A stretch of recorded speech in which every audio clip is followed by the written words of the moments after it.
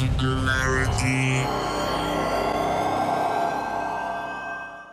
My name is Nicola, aka Socrates, and you're watching Singularity One-on-One. Singularity One-on-One is a regular podcast feature of Singularity Weblog, where you can go and listen to it or download it in full. If you guys enjoy this show, you can help me make it better in one of many ways. You can simply go to YouTube and leave a comment, or you can click the like button, you can write a review on iTunes, or you can simply go to singularityweblog.com and make a donation. Today, my guest on the show is Christine Peterson. Christine is one of the co-founders and a past director of the Foresight Institute for Nanotechnology. So, welcome to the show, Christine. I'm incredibly happy to have you here. Well, great, Nicola. Thank you so much. Thanks. And I know that you're very busy and we're kind of tight on time, so I'll jump right in. First of all, I greatly abbreviated your personal biography. So would you mind introducing yourself a little bit better than what I did? Sure, I can do that. I have been for many years involved with nanotechnology. I was one of the co-founders of Foresight Institute, which is the leading public interest group in nanotechnology.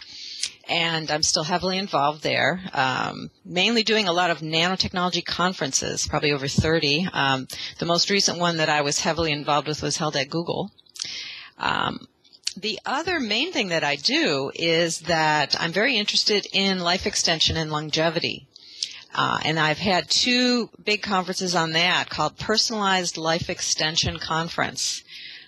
We've had a lot of people request that the conference be made more available to more people. So for this year, we're taking it as making it into an online conference, and that's located at healthactivator.com. So we'll be having 20 sessions spread over the year, and in fact, we're showing free videos right now. So those of your viewers who are into life extension or longevity, those free videos are showing currently. Mm-hmm. I actually have to share with our viewers that I did watch some of those videos and I greatly enjoyed them, so I do recommend them. Christine, I know you've been involved with nanotechnology for many years, so let me ask you, how and why did you personally get involved into that field of nanotech? I went to school at MIT, and I was studying chemistry, especially biochemistry. And my concerns were primarily environmental at that point. That was a time when people were very concerned about limits to growth. There was a lot of concern about pollution, loss of species, a lot of the same issues we're seeing today. And I, at the time, and still today, felt that part of the solution would be expanding into the space frontier, expanding off the Earth. And getting the biosphere more broadly spread out so that we don't have all our eggs in one basket. Then I happened to run into the other co-founder of Foresight Institute there at MIT. That his name is Eric Drexler, and he explained to me that with nanotechnology, as he was foreseeing it, we would be able to get rid of pollution entirely. In terms of chemical pollution, just simply not keep spreading misplaced atoms and molecules around our planet.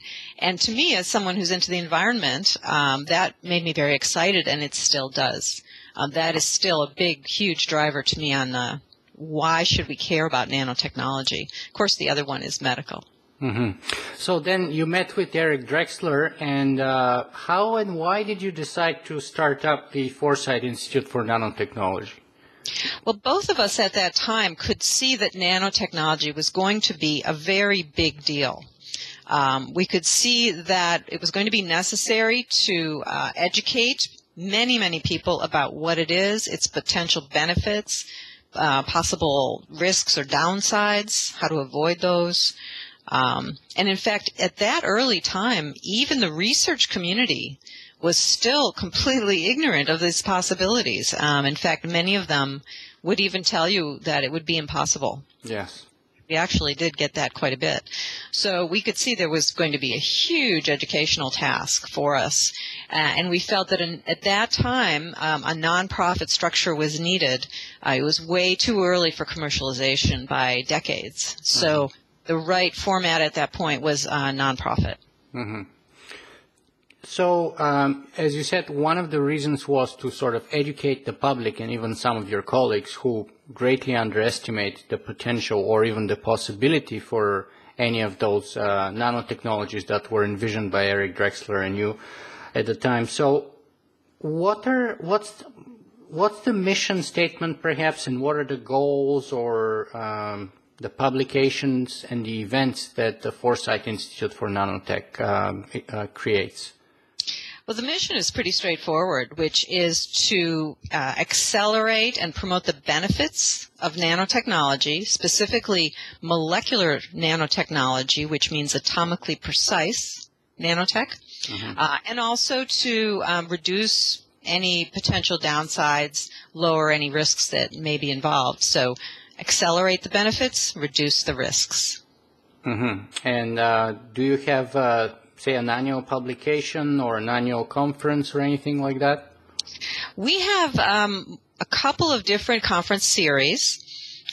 One of them we just held, which is a highly technical research conference, really aimed primarily at people who want to get deeply into the chemistry and physics and material science of this field.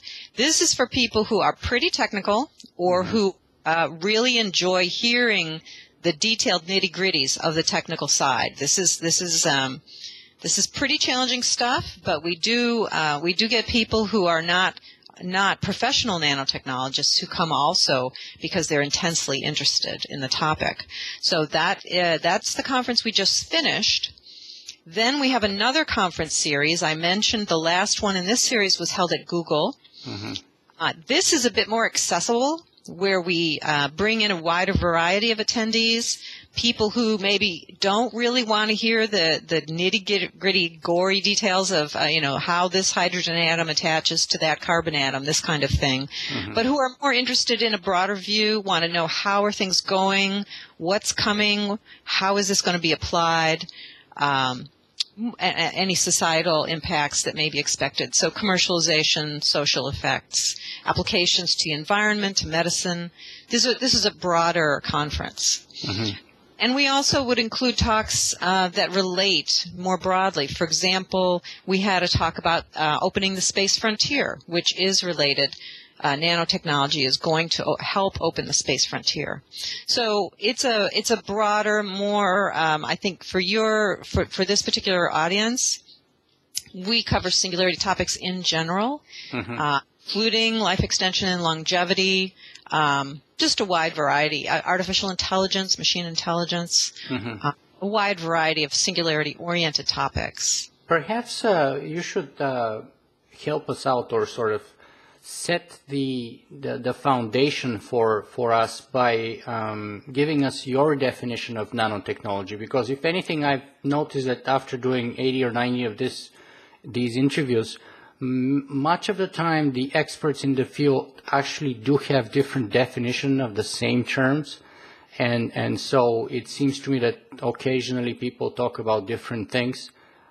So I always like to sort of lay out the foundation of what we're talking about. So what is nanotechnology in your view? Well, you're absolutely right that people use this term differently. And I wouldn't say that any of those definitions are wrong, but it is absolutely useful to try to find out which one people are talking about. If you look at the governmental definition, it's extremely broad.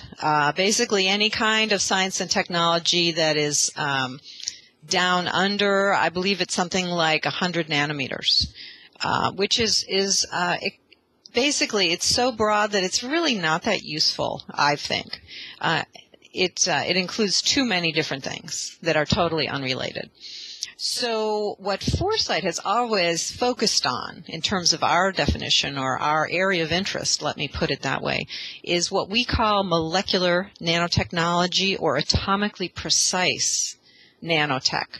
And what that means is we are looking at a technology that will enable the placement of atoms and molecules with a level of precision that basically is at the same scale as an individual atom.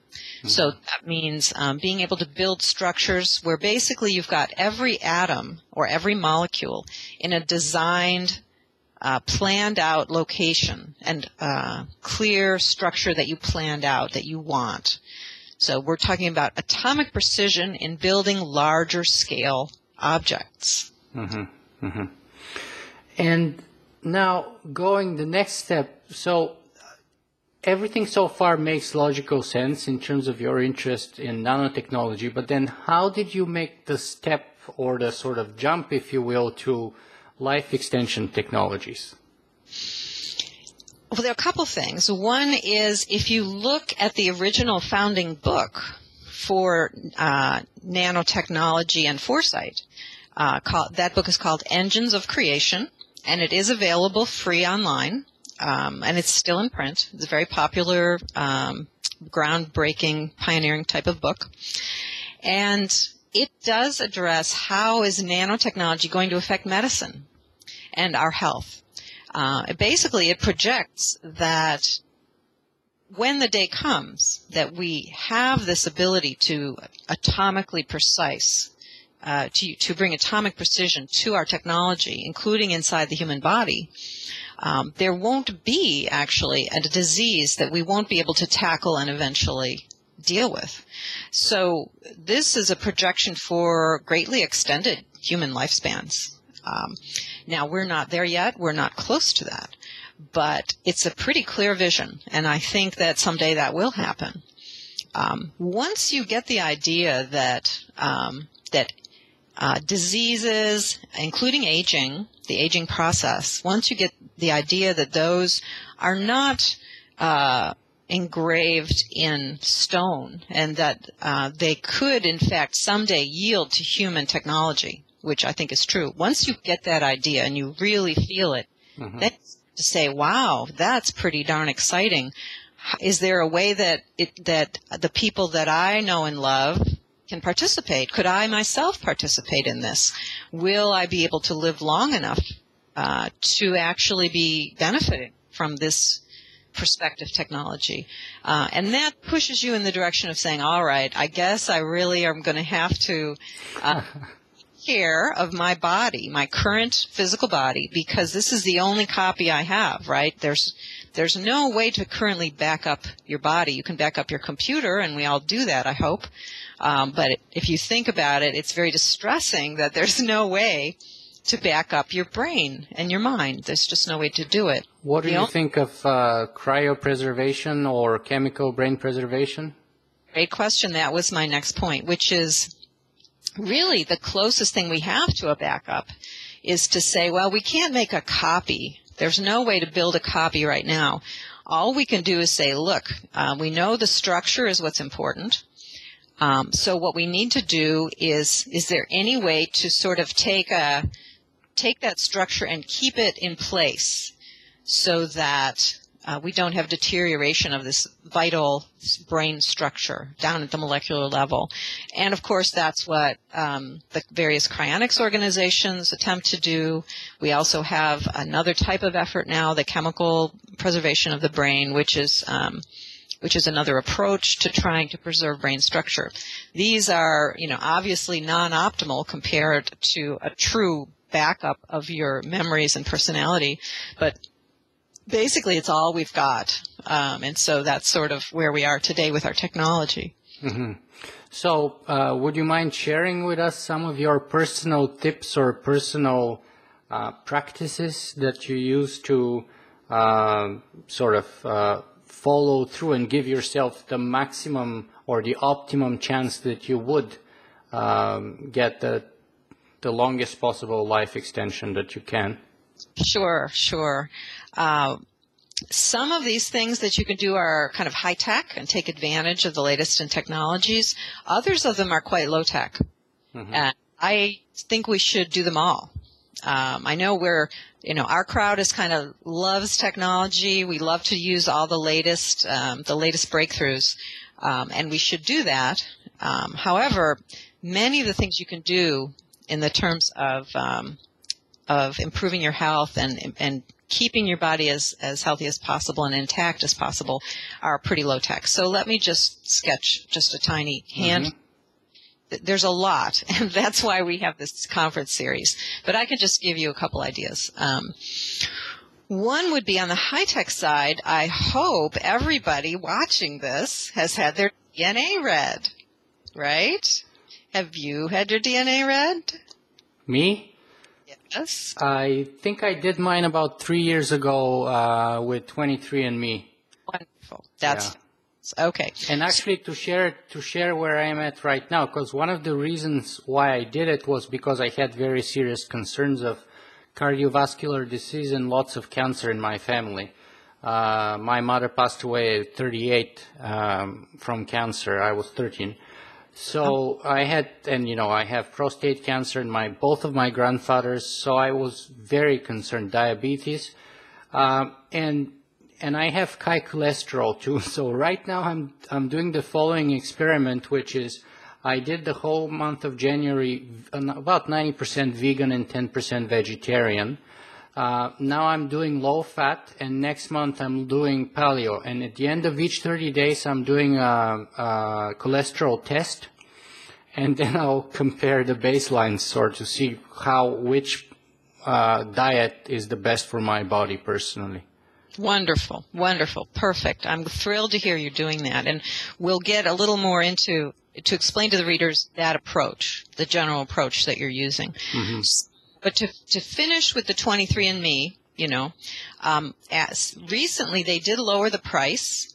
It is now $99 flat rate. For a long time they had a monthly subscription fee. Turns out people really hated that. I certainly did not like that. I think that's what I'm paying right now still, by the way.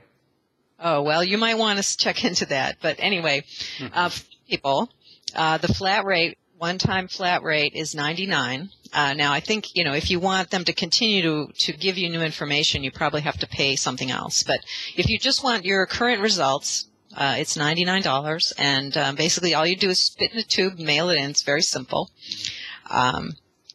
And you get access to a tremendous amount of information about your body. And the important thing, and why I specifically like 23andMe, although there are other firms that do this, is they have really an excellent website in terms of helping you figure out what the heck is going on here, because there's a huge amount of interpretation that you need to do to figure out, all right, what does this mean? What am I supposed to do about it? So if you haven't done that, I would say definitely do it. No, it doesn't matter how old or how young you are. You may find out something pretty important about your body that will give you clues about how important is it for you to do certain things or not do other things. I found actionable information immediately in my profile, and I also gave the information to my doctors and changed one of my prescriptions based on that. Which my thought on that was, wait a minute, why didn't this doctor check this before? Why am I taking this prescription that's wrong for me? Why didn't this doctor ask for this data in medical is, not. The reason I'm laughing is because, I gave the same information to my doctor and he told me, if you want to waste your money, sure, go ahead and do it.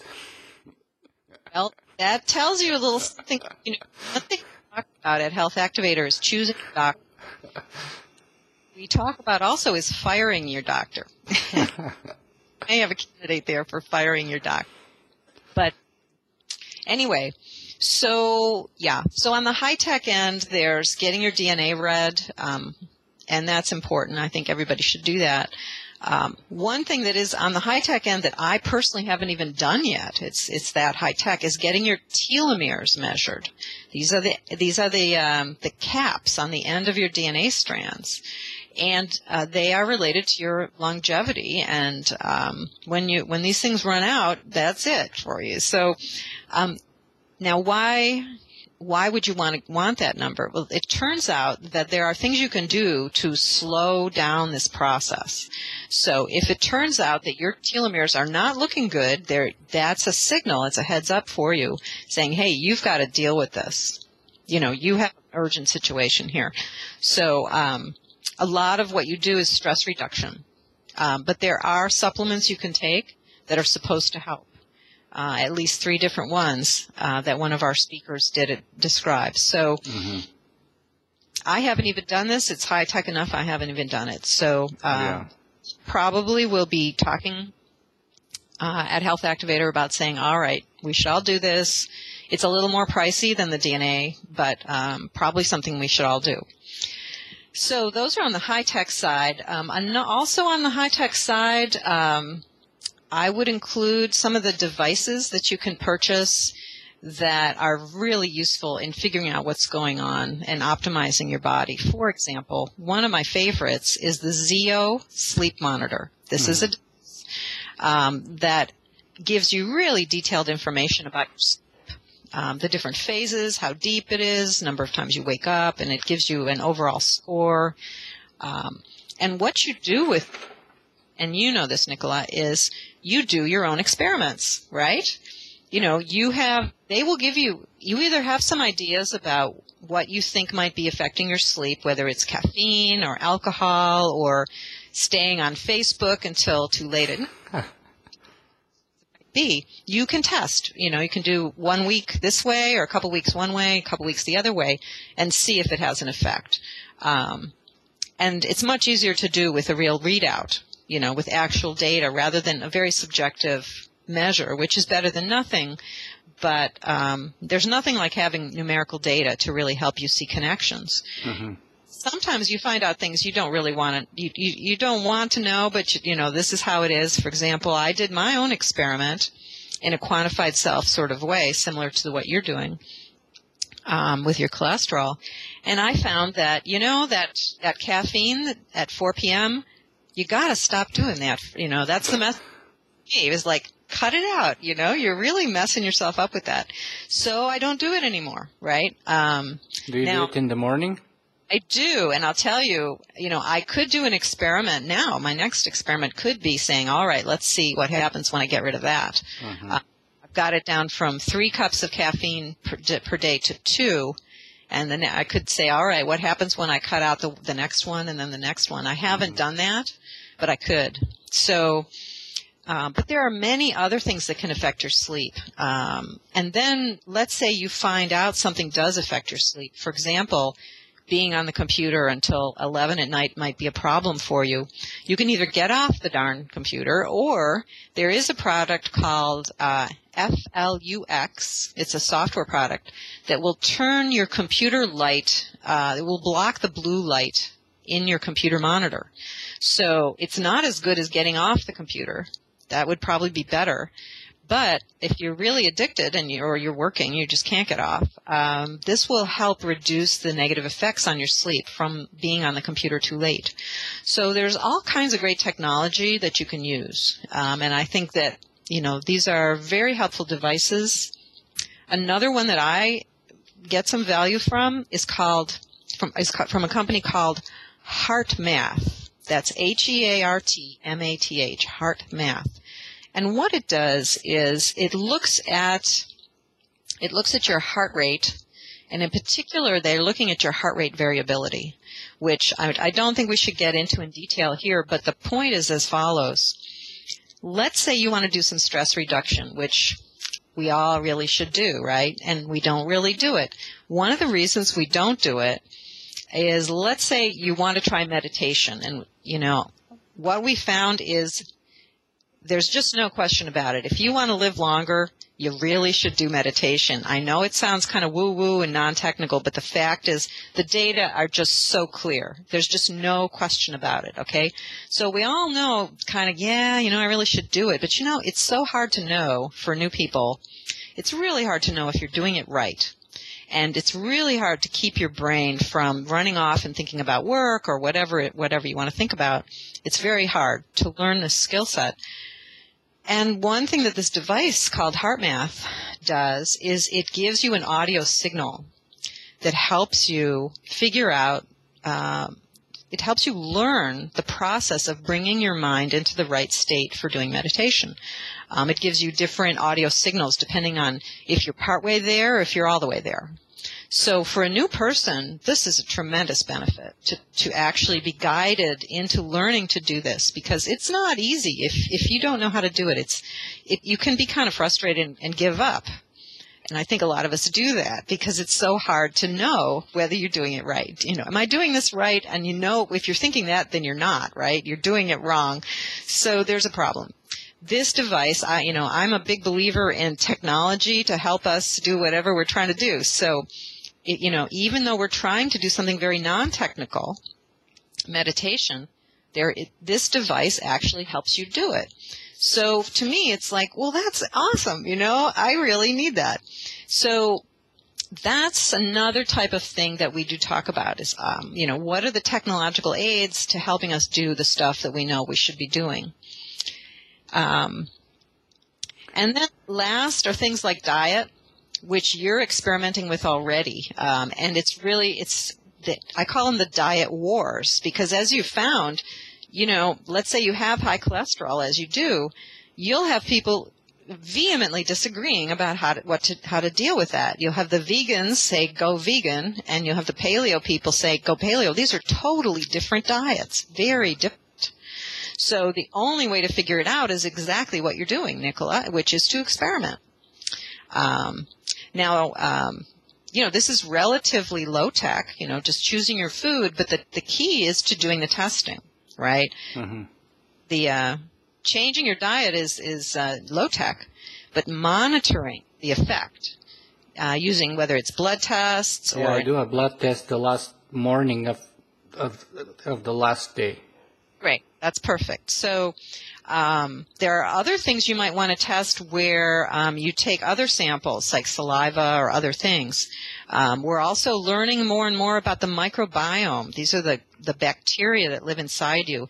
It turns out these things are very important, and we're just starting to learn what do you want in there? What do you not want in there? Is there any way to change what's in there? This is tough stuff.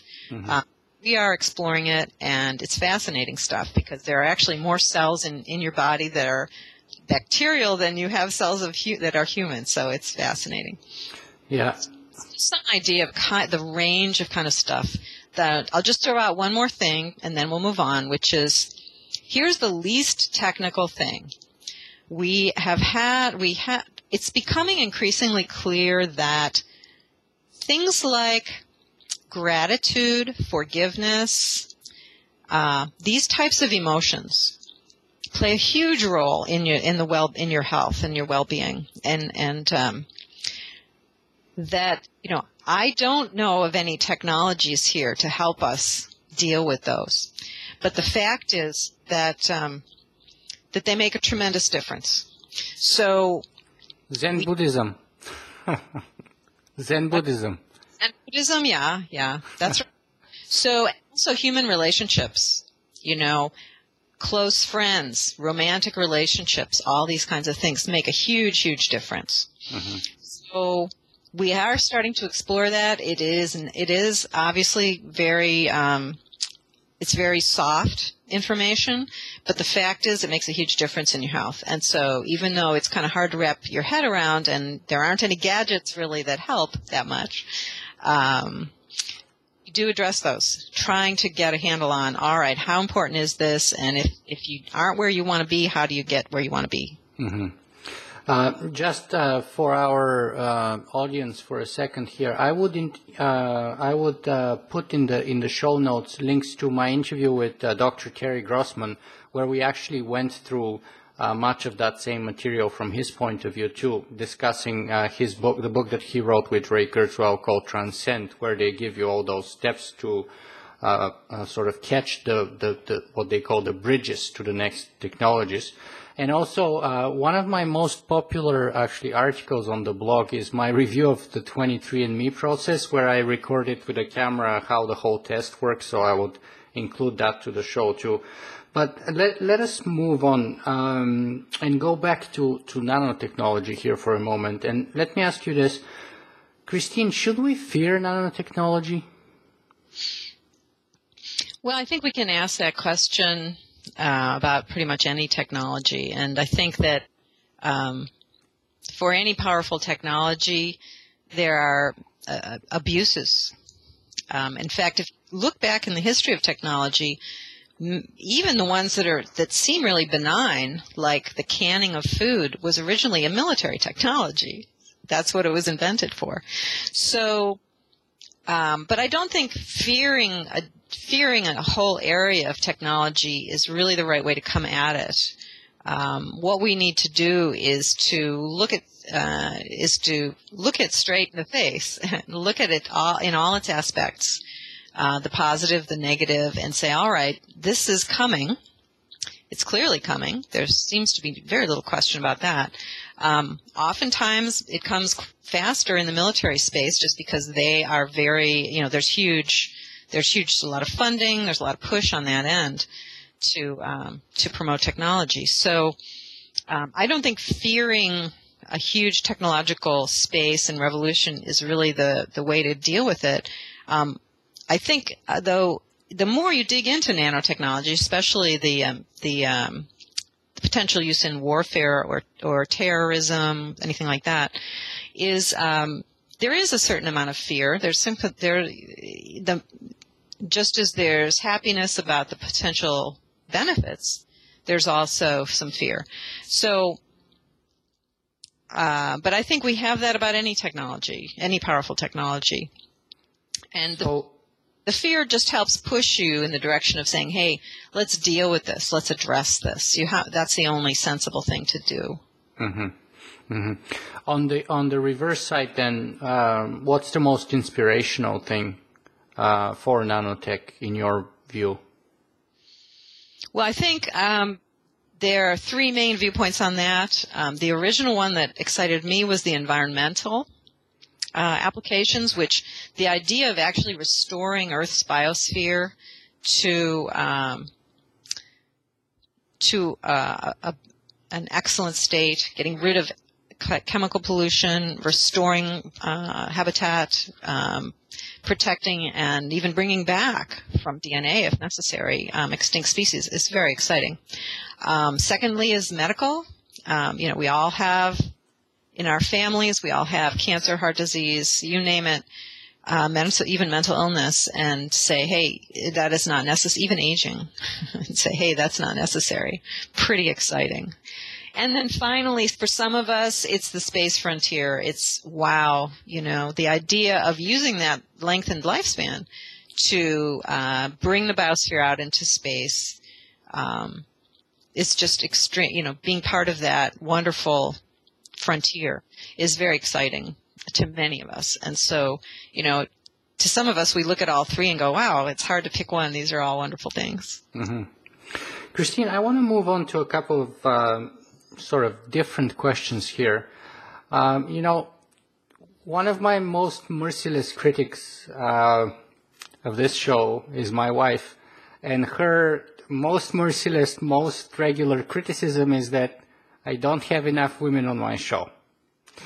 Actually, in fact, it's very rare. Probably the ratio out of 80 interviews is probably I've had 5 or 6 women so far. So, and my regular excuse is that, I'm just working with whatever I have. I mean, I'm just trying to find the experts in the field, like you, and it just happens so that, there are so many men versus so many women. What would you like to say about that criticism and my excuse? Well, I've had the same problem because I run conferences on nanotechnology and related topics. And, of course, I would like to have more diversity, not just women, but also it would be great to have minority members, right? Mm-hmm. I mean, it would be wonderful. And the challenge for us is that if you look out into these spaces of who's active in these areas, it is mostly men. And the problem, of course, it's not our fault. The problem goes back, there's multiple issues here, whether it's the educational system or cultural factors or in some cases just personal preferences. They do vary, right? You do find more. There are professions where there are more women than men. So I'm not sure that she should really be blaming you. What you with her is, hey, if you think there's a lot of women out there, or minority members for that matter, who should be on the show, give me a list. Solve this problem, that would be wonderful. I think you'll see pretty quickly that it's really hard. So that would be one way to come at it. I don't think it's your fault, and it's not. Thanks. I think that's a fantastic suggestion. Well, let me know how it goes. Hey, if you find anybody in nanotech, let me know. Absolutely. Another issue that I wanted to bring into our conversation is open source. Now, I know that you have been credited with naming or coining the term. Would you mind sharing that story with us, how it happened and how, what did you mean originally by it? Right. Well, if you recall, prior to the term becoming more popular, the most popular term that was used before that was free software. And for people who understand that term, it's a great term, because what they mean by that is they don't mean free as in zero price.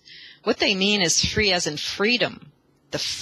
By free software, they mean the freedom. The software is free to be changed, to be used, to be changed, to be passed along to others. Unfortunately, even though to old timers that was clear, to new people coming into the space, all they thought it meant was zero price, and that really wasn't helpful because there were companies, small, tiny startup companies, that were trying to sell what we now think of as open source services and open source software. And you simply couldn't sell anything that had the term free in the name. You just can't do it. There's two reasons. One is it says it's free right in the name, so you're not going to pay anything for it. And secondly, there is an attitude in business that you get what you pay for. Mm-hmm. Zero price, then it must be garbage. This was the attitude at the time. Both pretty understandable. And so a number of us, not just me, but a number of us felt, this name is a problem. It's great for the old timers. It's not good for the new people. It's not working at all. So we all knew this had to be fixed, and we were kicking around different terms to try. And this was just the one that I threw out there, and it happened to be the one that caught on. People just started using it, and it took off really fast. So I think the reason it caught on was not that it's a perfect term, but that the previous term had this big problem, and this was a way to deal with it. So my evil follow-up question to that one is that, I am aware that you're using an Apple laptop to conduct this interview with me, and yet at the same time you're the person who coined the term open source. So don't you find that there might be some kind of a tension or friction? I mean, Apple is, especially in the last 5 years, pretty much the arch enemy of open source, or at least it's perceived to be. Yeah, there is a tension. And basically, as you know, the term that they use is walled garden. Mm-hmm. Apple products they're a walled garden. They're closed off. You can't get anything. You really can't change anything. It's a very controlled system. So it totally is. And, I would personally, if I could, I would love to use an open source system. But I am not a computer person at all. Really, I'm not. And so what I need are very simple systems that just work. And Apple is as close as it comes to that.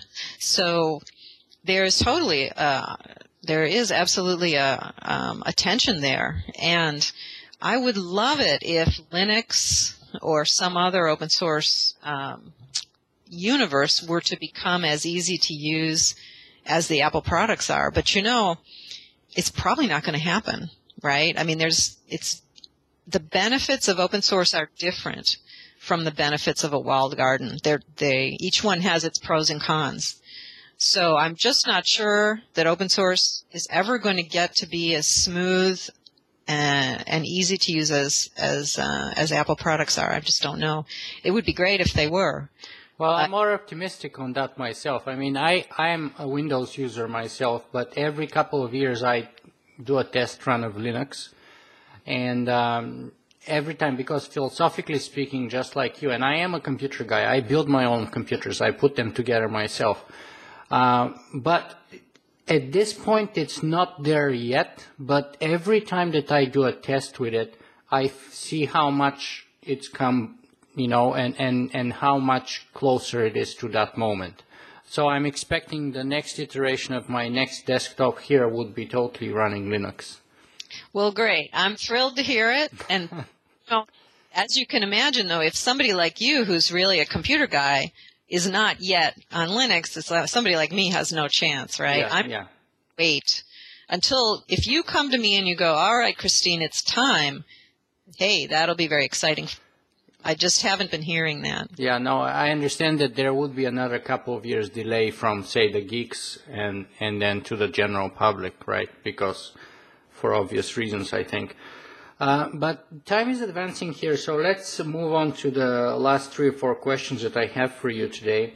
And that's, let me ask you, what's your take on the technological singularity? Well, that's another, as you know, I'm sure you know this, so that's another term people use differently, right? I've seen like 11 or 12 different definitions, so I guess it would depend on which one you're talking about. Let's just try to throw out a couple different ideas. One is some people use it to mean the arrival of machine intelligence, which is greater than human intelligence. And that does seem to me to be something that's going to happen. I don't know when. I know Ray Kurzweil has a date, which I think is very gutsy of him, but I don't have a date myself. But it does seem to me to be something that will happen someday. And certainly on that, when that happens, things could change very quickly. And a lot of decisions that human beings are making now could be made by these new entities. A kind of a scary scenario, really. So I do think that the effort to come up with something that is a human friendly type of AI is a good idea, which is why I've been involved with I'm one of the advisors for Singularity Institute, which recently changed their name to Machine Intelligence Research Institute. So I'm a supporter of that effort. And then another definition I've seen is a time of technological change where change is so rapid that it's basically you can't see anything beyond. You can't even begin to think about what will be on the other side of it. I'm not sure. It's an interesting idea. I'm not 100% sure that's the right way to think about technology because, what you could do is say, hey, come on, we can say some things. We can look at physical law. We can look at the process of evolution. We can look at the laws of economics and begin to try to think of what the world might look like on the other side. So I'm not sure that particular definition is extremely useful, but fun to think about, but kind of heads you off from thinking about anything. It's saying don't think about this, which I think our crowd I don't want to be told think about something. But that's like I think, who was it? Was it Daniel Dennett or was it David Chalmers? I'm trying to remember who wrote the article, What It Is About the Bat in the 1970s. And where, the idea was, can you really know what it is like to be a bat? And the answer is, of course, if you're not a bat, then the answer is no. Because, you can hang upside down all you want and you can think and imagine what it feels like to be a bat, but in the end of the day, you're a human imagining to be a bat, right? So the only way to know is to become a bat.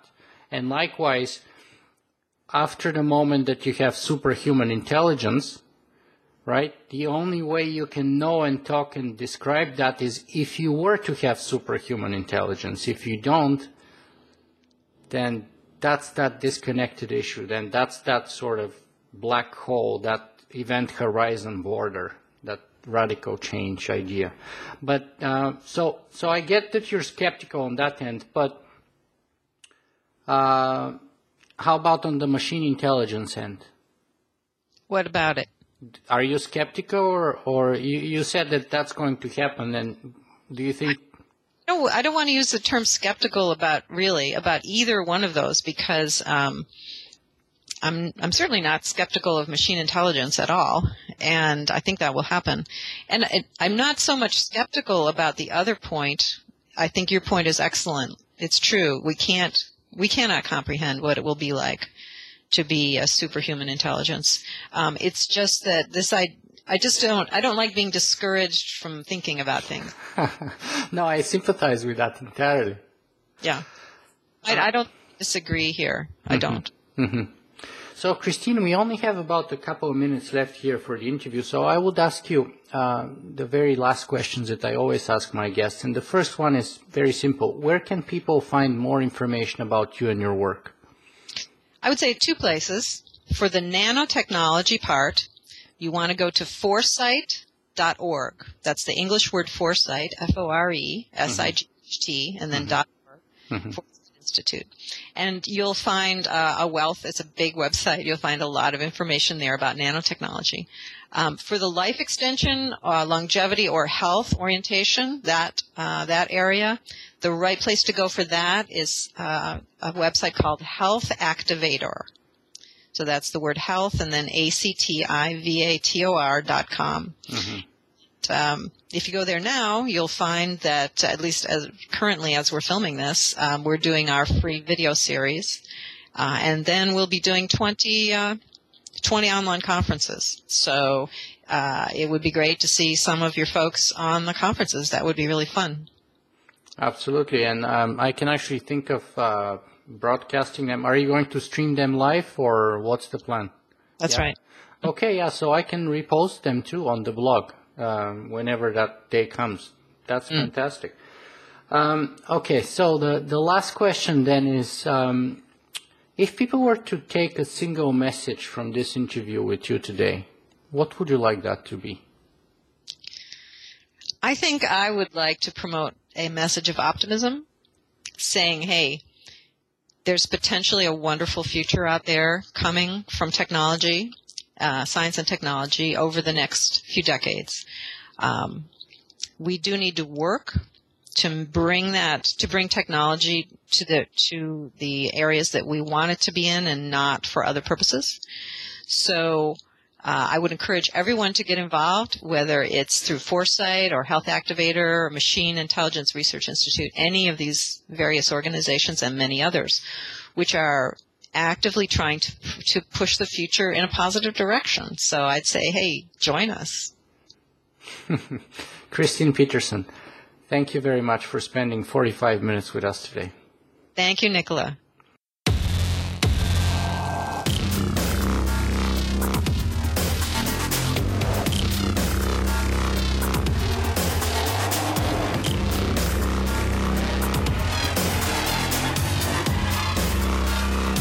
Singularity.